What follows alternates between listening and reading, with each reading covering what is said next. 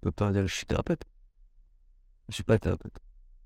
Tu peux être thérapeute si tu veux, c'est pas protégé. Non, ça me parle pas, cette notion. Ah oui, c'est vrai. C'est pas fun comme notion. Ah, c'est une notion qui sous-entend que tu vas faire du bien aux gens et que c'est pour ça que t'es là. Ah bah tiens, on peut filmer cette controverse. Cette controverse de Valalomi. Euh, le mot thérapeute ne veut pas tellement dire que tu vas faire du bien aux gens, mais il veut dire que tu vas les soigner. Oui, tu veux dire que les soignés, ça sous-entend qu'ils sont malades. C'est C'est ça. un problème, qu'ils sont dysfonctionnels. C'est ça. Et c'est se placer dans une forme de pouvoir, enfin de place de sachant. Et je suis pas sûr que ce soit très sain. Bah, tu sais ce qui est bien ou mauvais pour le patient, en fait. Oui, c'est pour ça que dans les milieux un peu profonds, on parle de facilitateur plus que de thérapeute, je pense. Ça me parle bien plus, tu vois, d'accompagnateur. Ce que dit Padovani, c'est qu'elle est facilitatrice en communication. Mais le bien, cette idée-là. Ok. Moi, ça me paraît important au-delà des mots. Dans le sens où les mots sous-entendent toute une idéologie.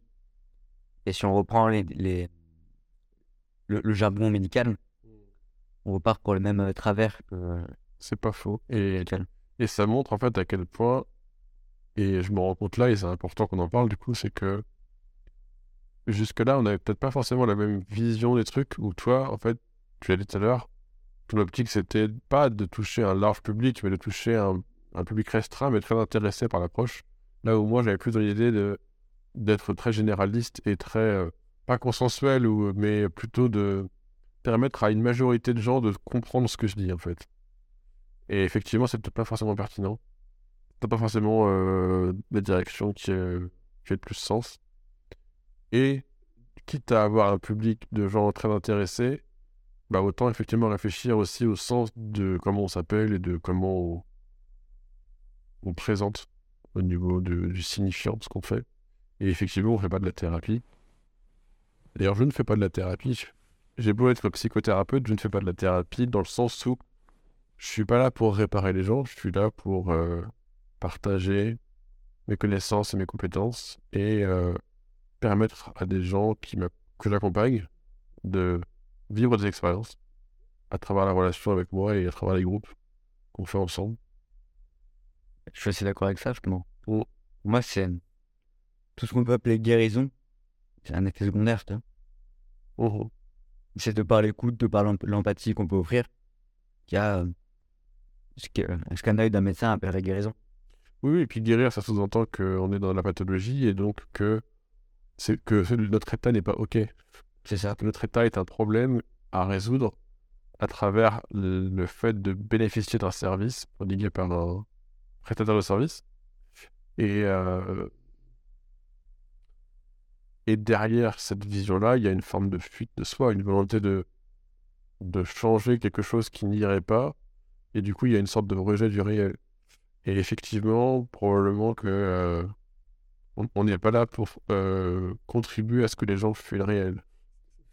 C'est pour ça que je trouve que c'est important de bien définir Mais le terme. t'as raison, je suis d'accord. La notion aussi de soins ou de thérapie, c'est-à-dire que l'état actuel n'est pas OK. Et donc, qu'est-ce qu'on envoie comme message à son inconscient quand on se dit qu'on n'est pas OK? On n'est pas en train de s'aimer, en fait. On n'est pas en train de s'accepter tel qu'on est. Et puis combien de patients j'ai qui me disent ah je veux vous voir parce que du coup j'ai de l'anxiété ou j'ai de la dépression, etc. Et du coup je veux que vous m'aidiez à faire disparaître cette émotion de mon système. Mais en fait, pourquoi ils partent du postulat que l'anxiété est un problème ou que la tristesse est un problème? Pourquoi ils refusent de vivre ce qui est vivant en eux, en fait, alors que c'est justement cette espèce de volonté de contrôler, de mettre un couvercle qui amplifie l'émotion et qui la maintient dans le temps, en fait. C'est cette espèce de guerre intérieure. C'est pas toi qui dis qu'on ne peut que perdre la guerre intérieure. Il doit déjà avant moi, mais oui, il m'est arrivé de le répéter. Mamie de si autant moi. Enfin bon, ouais. Euh, Clairement, avant de vouloir se débarrasser de ses émotions, peut-être qu'on gagnerait à déjà apprendre à les vivre, en fait. À accepter de les vivre. Et surtout comprendre l'absolue nécessité de ces émotions, de pourquoi est-ce qu'elles sont là, de et le l'univers a raison d'être dépressif à travers nous si on est dépressif. C'est qu'il y a toute une chaîne de causalité qui nous amène à être dépressif. Et qu'elles sont censées, ces chaînes de causalité. Et quand on dit je ne devrais pas être dépressif, c'est ne pas comprendre que la dépression est un état adapté à ce qu'on est actuellement. Oui, d'ailleurs, ça me fait penser à... En fait, je suis encore en train d'écouter en méta ce qu'on est en train de dire et de voir ce qu'on pourrait répondre à ça. Et ça me fait penser à cette notion des, des symptômes, des pathologies psychiatriques comme étant le produit d'un système externe, d'une société, d'un environnement qui, en fait, génère de la souffrance, du mal-être et des symptômes. Et effectivement, si je suis anxieux dans une société anxiogène, ma réaction est parfaitement saine et adaptée, en fait. Ma réaction me renseigne sur quels états émotionnels produisent la société dans laquelle je vis, ou l'entreprise, ou la famille dans laquelle je vis. Et en fait, tant que je veux contrôler mes symptômes, tant que je veux contrôler mon anxiété, je traite pas la cause du problème. Parce que la cause, c'est pas mon cerveau. La cause, c'est qu'est-ce qui amène mon cerveau à ressentir cette anxiété. Mais à partir du moment où je m'interroge pas sur mon environnement, etc., en fait, j'écoute pas ce que mon cerveau me dit, quoi, qui est précieux. Enfin, les émotions, c'est des messagers. Et c'est pas des problèmes à résoudre, c'est des informations sur le monde et sur ma relation avec le monde, entre guillemets. Pour moi, c'est mettre la charrue avant les bœufs. C'est vouloir agir avant d'écouter, avant d'avoir compris pour pas s'être là. Mmh. Parce que je prends même... Il y a un exemple qui me vient, en fait, là, on parle d'accepter les émotions, etc., de vivre les émotions pleinement, et j'entends dans ma tête automatiquement Faut besoin d'un psy, peut-être, non? Non, mais je réfléchis tu vois, j'ai une sorte d'avocat du diable intérieur qui réfléchit à qu'est-ce que je pourrais opposer comme argument à ça, et comment je pourrais entrer en contradiction, et j'entends, entre guillemets, des gens qui ont des douleurs chroniques, ou qui ont des handicaps douloureux, etc., me dire, mais moi, j'ai rien demandé, tu me demandes d'accepter ma maladie, ma douleur, mais en fait, elle a rien de fonctionnel, c'est juste un dysfonctionnement de mon corps, etc., par rapport à mon accident, de machin. Et j'ai envie de dire que euh, même ça, même une douleur chronique, par exemple une douleur fantôme, je me suis fait amputer de mon pied et je ressens des douleurs de mon pied qui n'existent plus. Euh, je pense que m'insurger contre la douleur qui existe, vouloir que cette douleur disparaisse alors qu'elle est présente, en fait, en thérapie ACT, on dit qu'on ajoute une douleur supplémentaire à la douleur. En fait, la souffrance, on définit ça souvent comme le refus de vivre la douleur. Et en fait, on crée un deuxième problème par-dessus le premier problème. C'est-à-dire que la douleur, elle est là, c'est le réel. Je peux accepter de le vivre ou je peux refuser de le vivre. Et en fonction, ça n'a pas les mêmes impacts.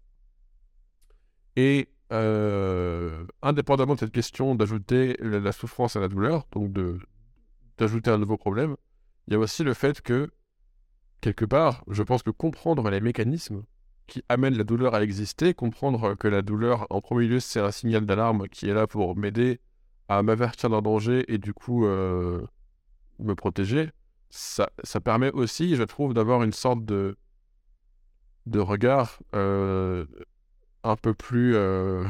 comment dire? Je sais pas comment le formuler. Mais pourquoi je vis ce que je vis, comprendre dans quelle mesure mon corps a été sélectionné par l'évolution pour me rendre capable d'expérimenter ça, ça peut m'aider aussi à me détendre avec ce truc qui est, ben voilà, j'ai un corps, et ce corps, je dois l'apprivoiser, et ce corps produit de la douleur.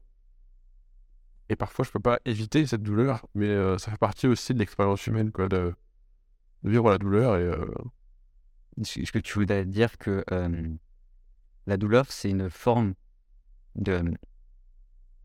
d'énergie, puis aussi une énergie d'amour, qui nous explique qu'est-ce qui est bon pour nous et qu'est-ce qui est mauvais pour nous? oui, on peut voir ça comme ça. Et en fait, espèce de signal d'alarme, en fait. Oui, c'est ça. Enfin, c'est pareil, c'est une information. La douleur, c'est une expérience émotionnelle qui est censée m'avertir qu'il y a un truc qui mérite mon attention. Et par exemple, c'est un truc sur lequel on travaille dans les douleurs chroniques. J'ai des collègues psychomotriciens, etc., qui, justement, dans le cadre des gens qui ont des douleurs chroniques, vont travailler sur la gestion de l'attention. Il y a des gens où, quand ils ont mal, ils vont être attentifs uniquement à la douleur, et du coup, ça va l'amplifier, parce que du coup, ils vont être attentifs qu'aux sensations autour de la douleur. Et du coup, ces gens-là, ça va être intéressant, justement, au contraire, de les aider à se décentrer et à expérimenter leur corps de façon plus globale, d'autres sensations, le plaisir, etc. Et il y a des gens qui, au contraire, quand ils ont mal, pour se protéger, ils vont être dans une forme d'évitement, ils vont se couper de leur corps, ils vont plus rien sentir pour ne pas sentir la douleur. Mais ça va créer d'autres problèmes, en fait. Et du coup, c'est aussi une forme de refus de vivre l'expérience, de refuser d'écouter le signal, d'écouter l'information, en fait, qui parfois est précieuse. Et quand on apprend à l'écouter, c'est ça qui va permettre de la dénouer. Combien de personnes j'ai eu en entretien qui avaient des douleurs persistantes, qu'elles refusaient de voir, d'aller voir, etc., de rencontrer. Et à partir du moment où elles ont été explorées, ce que cette douleur avait comme sens, ce que ça leur enseignait, elles ont pu comprendre des choses sur elles, sur leur vie, le lien entre leur douleur et les événements de leur vie. Et en fait, elles ont pu se détendre et s'ouvrir et faire disparaître certaines de ces douleurs. Parce que justement, le message était entendu et qu'elles avaient pu aller explorer un truc qui était là, qui cognait à la porte et qui avait besoin d'être vu, d'être aimé, comme tu dis. Par exemple, pour ces patients, on est d'accord que c'est des patients qui sont pas allés agir sur le symptôme. Ils sont allés écouter. Ils n'ont pas cherché activement à enlever leur douleur. Oui, non, parce que C'est le fait d'avoir écouté leur douleur qui a fait c'est ça. La douleur n'était plus perçue comme un problème à résoudre, comme un truc à faire disparaître, mais comme quelque chose en nous qui avait besoin d'être vu, d'être compris, en fait, quelque chose qui venait d'un souvenir, d'un traumatisme, etc. On parle souvent, enfin, il y a beaucoup de gens qui utilisent ces mots de manière un peu bizarre, mais on parle d'émotions qui sont inscrites dans le corps, je sais plus, engrammées. Il y a plein de termes suivant les approches. Et bah, effectivement, il y a des moments où on va masser telle partie du corps, ça va générer des émotions. Pourquoi? Parce que cette partie du corps, elle est associée à des souvenirs. Elle est associée à certains... Voilà, une mémoire de sensation, une mémoire d'un type de contact, etc. Et ces souvenirs, en fait, c'est aussi des choses qu'on peut aller rencontrer. C'est souvent lié à des trucs qui ne sont pas digérés, des choses qu'on n'a jamais exprimées verbalement, qu'on n'a jamais manifestées. Et quand on s'autorise à vivre l'émotion, en fait, il y a un truc qui lâche, un truc qui se décharge, une tension qui se détend, en fait. Et vraiment, ça peut avoir des effets bénéfiques durables. Il y a des gens qui transforment leur confort de vie en apprenant juste à respirer, en apprenant à utiliser différemment leur corps et en apprenant à sentir leur corps, alors qu'ils l'avaient oublié jusque-là. Ils faisaient comme s'il n'existait pas. Moi, j'ai pas de corps, je suis un pur esprit. Oui, mais ça a des conséquences, en fait, d'oublier son corps, de sacrifier son corps sur l'hygiène de vie. Donc, ouais. Tout ceci nous amène un peu loin de ce qu'on avait dit au départ sur ce qu'on fait en groupe, mais c'est intéressant. L'autre aspect, moi aussi, qui me parle sur le fait derrière le mot thérapie, derrière le mot soin, c'est toute une vision de parent normatif, comme on dirait en analyse transactionnelle. C'est se placer dans une posture de parent qui dirait à un enfant, tu devrais être ceci. Et ce que nous apprend à peu près l'analyse transactionnelle, c'est que très souvent, on va se mettre en position d'enfant rebelle. Puisqu'on a des raisons en fait, d'être comme ça.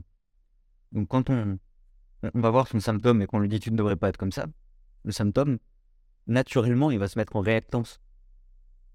Oui, et c'est ce qui fait que des approches thérapeutiques comme l'EMDR pratiquées sans empathie, en fait, ça ne marche pas. À long terme, ça ne marche pas parce que, effectivement, dans ces approches, on va aller retraiter des souvenirs, on va aller explorer notre trauma, mais les parts de nous traumatisées, ce dont elles ont le plus besoin, c'est pas d'être traitées comme des machines ou des robots qu'on va retraiter avec des gestes mécaniques. Les parts de nous blessées, elles ont besoin d'être vues, d'être rencontrées, d'être aimées avant tout, en fait. Et c'est ça qui fait que, sur le long terme, ça va transformer notre fonctionnement et notre façon de gérer nos émotions. Et tu disais quoi à l'instant? J'ai oublié. Sur le parent normatif. Oui, voilà. Les thérapeutes qui traitent les symptômes comme des problèmes à régler, qui prennent une posture de « moi je sais ce qui est bon pour toi et je vais t'expliquer ce que tu dois faire, je vais te donner des exercices et si tu suis mes consignes, du coup, tu vas aller mieux et tu seras guéri. Déjà, ça rend les patients dépendants du thérapeute. C'est pas forcément souhaitable sur le long terme. Et en plus, c'est extrêmement... je sais pas comment dire, quel adjectif utiliser, mais c'est extrêmement présomptueux de croire qu'on sait mieux que quelqu'un d'autre ce qui est bon pour lui et qu'on peut lui expliquer ce qui est bon pour lui et ce qu'il doit faire. Parce qu'en réalité, on est tous différents. Et si tu sais mieux que l'autre ce qui est bon pour lui et que tu appliques les mêmes méthodes, les mêmes protocoles avec plein de personnes différentes, en fait, tu traites les gens comme des objets, comme des machines à réparer. Et du coup, il n'y a pas de rencontre au niveau de la subjectivité, au niveau de l'être humain.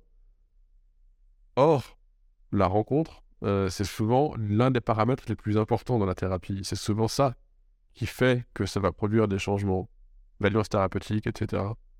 Je dirais même, quand bien même tu sais ce que la personne a besoin, qu'est-ce qui serait bon pour elle, quand bien même tu aurais raison là-dessus, Mm. ça ne peut pas être entendu, en fait. Enfin, tu ne peux pas l'imposer. Il faut que la personne consente justement à voir en quoi c'est bon pour elle. Et la remettre dans une position d'enfant va pas être justement à son service, va pas être très bon pour elle. Je, je considère à titre personnel qu'une personne est plus développée, plus heureuse et plus adaptée à être dans une position assez adulte dans sa vie de tous les jours. Et pas de rejouer des rôles parents-enfants. Pas... Et parce qu'une personne qui est mise dans un rôle d'enfant, qu'on habitue à prendre une posture d'enfant, en fait, elle va se chercher des parents. Et du coup, elle va se mettre en couple avec quelqu'un qui va jouer le parent, qui va faire le papa ou le maman avec elle. Cette personne va attendre de ses propres enfants qu'ils soient des parents pour elle. Donc, en fait, ça va générer tout un tas de dysfonctionnements dans ces relations. C'est pas souhaitable. Effectivement, je pense qu'on gagnerait à construire des relations d'adulte à adulte avec les gens qu'on rencontre, avec qui on travaille, entre guillemets. Eric Berne, par exemple, dans sa méthode, je sais pas comment il appelait ça, si c'était la thérapie ou... En tout cas, dans l'analyse transactionnelle, il parlait de reparentage. J'aime bien cette notion. C'était comment se recréer des parents internes adaptés. Pour être surtout dans une position adulte la plupart du temps, pour plus avoir besoin d'aller chercher du papa et de la maman à l'extérieur. J'aime bien cette notion parce que ça remet l'individu au centre de ce qu'il peut vivre dans son expérience. On n'est pas sur une posture où le thérapeute devient le nouveau père de la personne, comme on peut faire en psychanalyse. C'est comment faire en sorte que la personne réintègre des valeurs paternelles, des valeurs maternelles, comment réintègre son enfant interne, tout ça dans une posture d'adulte, pour la rendre profondément autonome et adaptée. Carrément. Ça me fait penser à Yalom qui dit aussi une thérapie réussie, c'est une thérapie où on devient son propre père et sa propre mère intérieure, justement. Ça va dans le même sens. Et l'idée, c'est qu'effectivement, tu deviens adulte quand t'as plus besoin que les adultes s'occupent de toi, quoi. En tout cas, au niveau de ta sécurité émotionnelle, etc., de l'autorégulation de tes émotions, tout ça. Quand tu peux faire, quand il n'y a personne pour t'aider à faire, quoi. Être aussi. À vrai dire, c'est même comme ça que je conçois être le fait d'éduquer un enfant. C'est lui apprendre petit à petit à être autonome. C'est lui apporter que l'enfant puisse aller explorer le monde et revenir quand il y a besoin de sécurité. Et d'être en soutien derrière, et lui permettre de voir qu'il est suffisant pour vivre dans le monde. C'est ça que je trouve très complexe et que j'admire beaucoup chez les parents qui y arrivent, c'est effectivement autonomiser leurs enfants, mais d'une façon bienveillante et sécurisante pour eux. Parce qu'on peut autonomiser les enfants à coups de baffe dans la gueule, en mode tu te démerdes, tu fais tes devoirs, et si jamais c'est pas fait, du coup je t'en remets une. Oui, quelque part, là c'est une forme de dressage, et ça peut accéder à une certaine forme d'autonomie, mais par exemple, hier j'avais une patiente que j'ai eu un échange que j'ai beaucoup apprécié. Elle m'expliquait comment elle apprenait à ses enfants à être autonomes au niveau de la cuisine. Par exemple, son gamin il a 8 ans, et ce qu'elle faisait, c'est qu'elle lui sortait les ingrédients, en fait, elle commençait par des choses très simples, de genre faire une purée mousseline, mais il a juste à verser de l'eau, du lait dans une casserole et touiller avec de la petite paillette de purée, etc. Et juste, elle lui sort les ingrédients, et elle reste à côté, et en fait, c'est lui qui fait. Et elle ne fait rien. Elle lui a juste dit, bah voilà, tu sais lire. Du coup, la recette, elle est écrite là. Du coup, je te laisse faire. Si t'as besoin, tu m'appelles, tu me dis, et en attendant, je te laisse faire. Et du coup, le gamin, il fait la recette, etc. Et tout. Il a juste pas le droit de toucher au four, etc. Mais tout ce qu'elle mélange, il a le droit. Et à la fin, en fait, une fois qu'il a tout fini tout seul, elle lui dit, ah, tu vois, je t'ai pas aidé. Et en fait, ça montre à l'enfant qu'il est capable, qu'il est autonome, qu'il peut se débrouiller, qu'il peut apprendre et qu'il peut faire des choses pour lui-même. Et c'est super nourrissant pour l'estime de soi de l'enfant. C'est autonomisant, c'est sécurisant parce qu'il voit qu'en fait, il peut faire les choses tout seul. Et je trouve ça génial, en fait, comme mode opératoire, quoi, en fonction de l'âge. Je pense qu'on peut justement filer la métaphore jusqu'à ce qui se passe dans un cabinet, en fait. C'est soit on peut décider de matraquer le symptôme, dire non mais t'as pas le droit d'avoir une phobie, des paniques. Voilà. On va matraquer ce symptôme-là, il va disparaître. Soit on peut amener le patient à lui dire tu, tu sais lire, donc c'est pas tu sais lire, mais tu sais gérer tes émotions. Je reste là pour t'aider, pour te soutenir. En cas de souci, je suis là. Je vérifie qu'il n'y a pas de souci dans ce que tu fais. Mais à vrai dire, c'est tout. Tout le monde, pas le patient, mais l'accompagné qui fait tout. Ouais. Et c'est l'une des choses pour lesquelles j'apprécie beaucoup l'IFS, l'approche thérapeutique. C'est que c'est quelque chose qui autonomise. Et c'est vraiment dans le modèle, dans la théorie. On va pas juste aider la personne, le patient, à travailler sur lui. On va aider le patient à lui-même rencontrer les différentes parts de lui, apprendre à être dans l'autocompassion, à être dans la bienveillance envers lui-même. Et en fait, on va l'aider à devenir son propre thérapeute. Le but, c'est qu'il puisse se passer de nous dès qu'il s'en sent capable. C'est qu'il puisse progressivement prendre son envol et en fait faire du vélo sans les roulettes. Nous, on est des roulettes à un endroit. On est là pour faciliter les choses parce que c'est toujours plus facile de traiter certaines émotions difficiles quand on a le soutien, la contenance et la bienveillance de l'autre. Mais en réalité, on leur apprend à le faire par eux-mêmes, en fait. Parce que c'est ça le but in fine, c'est qu'ils puissent se passer de nous. C'est bon. C'est ça des pires business plans du monde. Mais C'est ça. mais je suis d'accord. Un gars à la flûte qui garde les mêmes patients pendant longtemps, c'est pas forcément très bon signe sur ce qu'il produit, quoi. Ouais. On peut se poser des questions. Il y a des gens qui disent un thérapeute, c'est un ami qui vous prend de l'argent. À un endroit, je vois en quoi ça a du sens. Et justement, l'enjeu, c'est de pas rendre les gens dépendants de cette dépense d'argent pour avoir des amis, en fait, pour vivre, se sentir compris, pour être aimé, etc. C'est qu'ils puissent trouver les moyens d'entrer en relation avec d'autres personnes en dehors du cadre thérapeutique, quoi. Dans le cadre de la vie quotidienne de tous les jours. Il y a aussi une idée de but, le but final dans ce qu'on fait, qui va être en sorte que l'accompagné arrive bien quelque part. Mais ça va pas être, on est d'accord qu'on ne pose pas le but comme un objectif, comme un nouvel idéal du mois. Qu'est-ce que le patient devrait être, enfin, l'accompagné devrait être justement. Oui, parce que fonctionner uniquement par objectif, ça consiste encore à se traiter comme un objet. Et le but là, c'est pas de traiter les patients ou de les amener à se traiter eux-mêmes comme des objets, mais c'est au contraire d'apprendre à incarner pleinement l'état de sujet désirant, en fait. C'est qu'ils puissent s'autoriser à être pleinement eux et à suivre leur voie, mais au gré de ce que la vie va les amener à traverser, quoi, on va dire. Je sais pas. Moi, la manière dont je le dirais, c'est les ramener à eux-mêmes, même un peu plus loin à l'étape d'après, les ramener à l'essentiel. Joliment dit. Je crois qu'on peut finir là-dessus. Pour cette fois. Voilà pourquoi nous ne faisons pas de thérapie. Ça. Merci.